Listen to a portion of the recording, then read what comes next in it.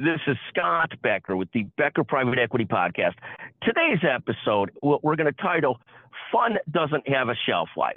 And so if you love your job, if you love your business, if you love your sports, just because other people say you're too old for them, my advice to you is not to give them up, unless you have to. If you got physical limitations, you got other limitations, find a way to do them, find a way to keep doing them.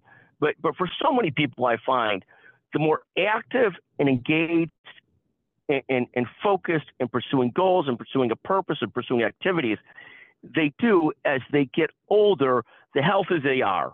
One of the worst things I see is people that sort of stop, several years before their ultimate life ends or stop early after retirement, really pursuing things.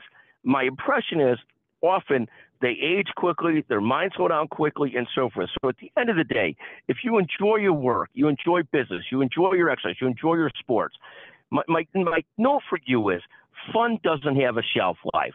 Stick with it. Keep going after it. Keep pursuing those efforts. Keep at it.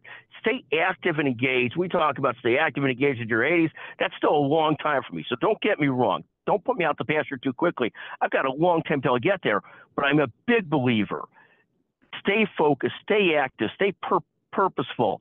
Keep your mind going, keep your body going, keep your job going, whatever it is. Structure is important. Everything's important. Fun doesn't have a shelf life. One of the best pieces I was got the other day when I asked somebody about, hey, how should I manage slowing down in a particular sport? His advice was essentially, don't necessarily do so.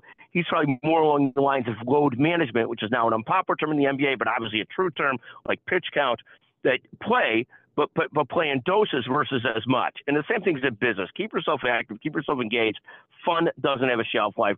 God bless you for listening. If you know, you know. Thank you so much.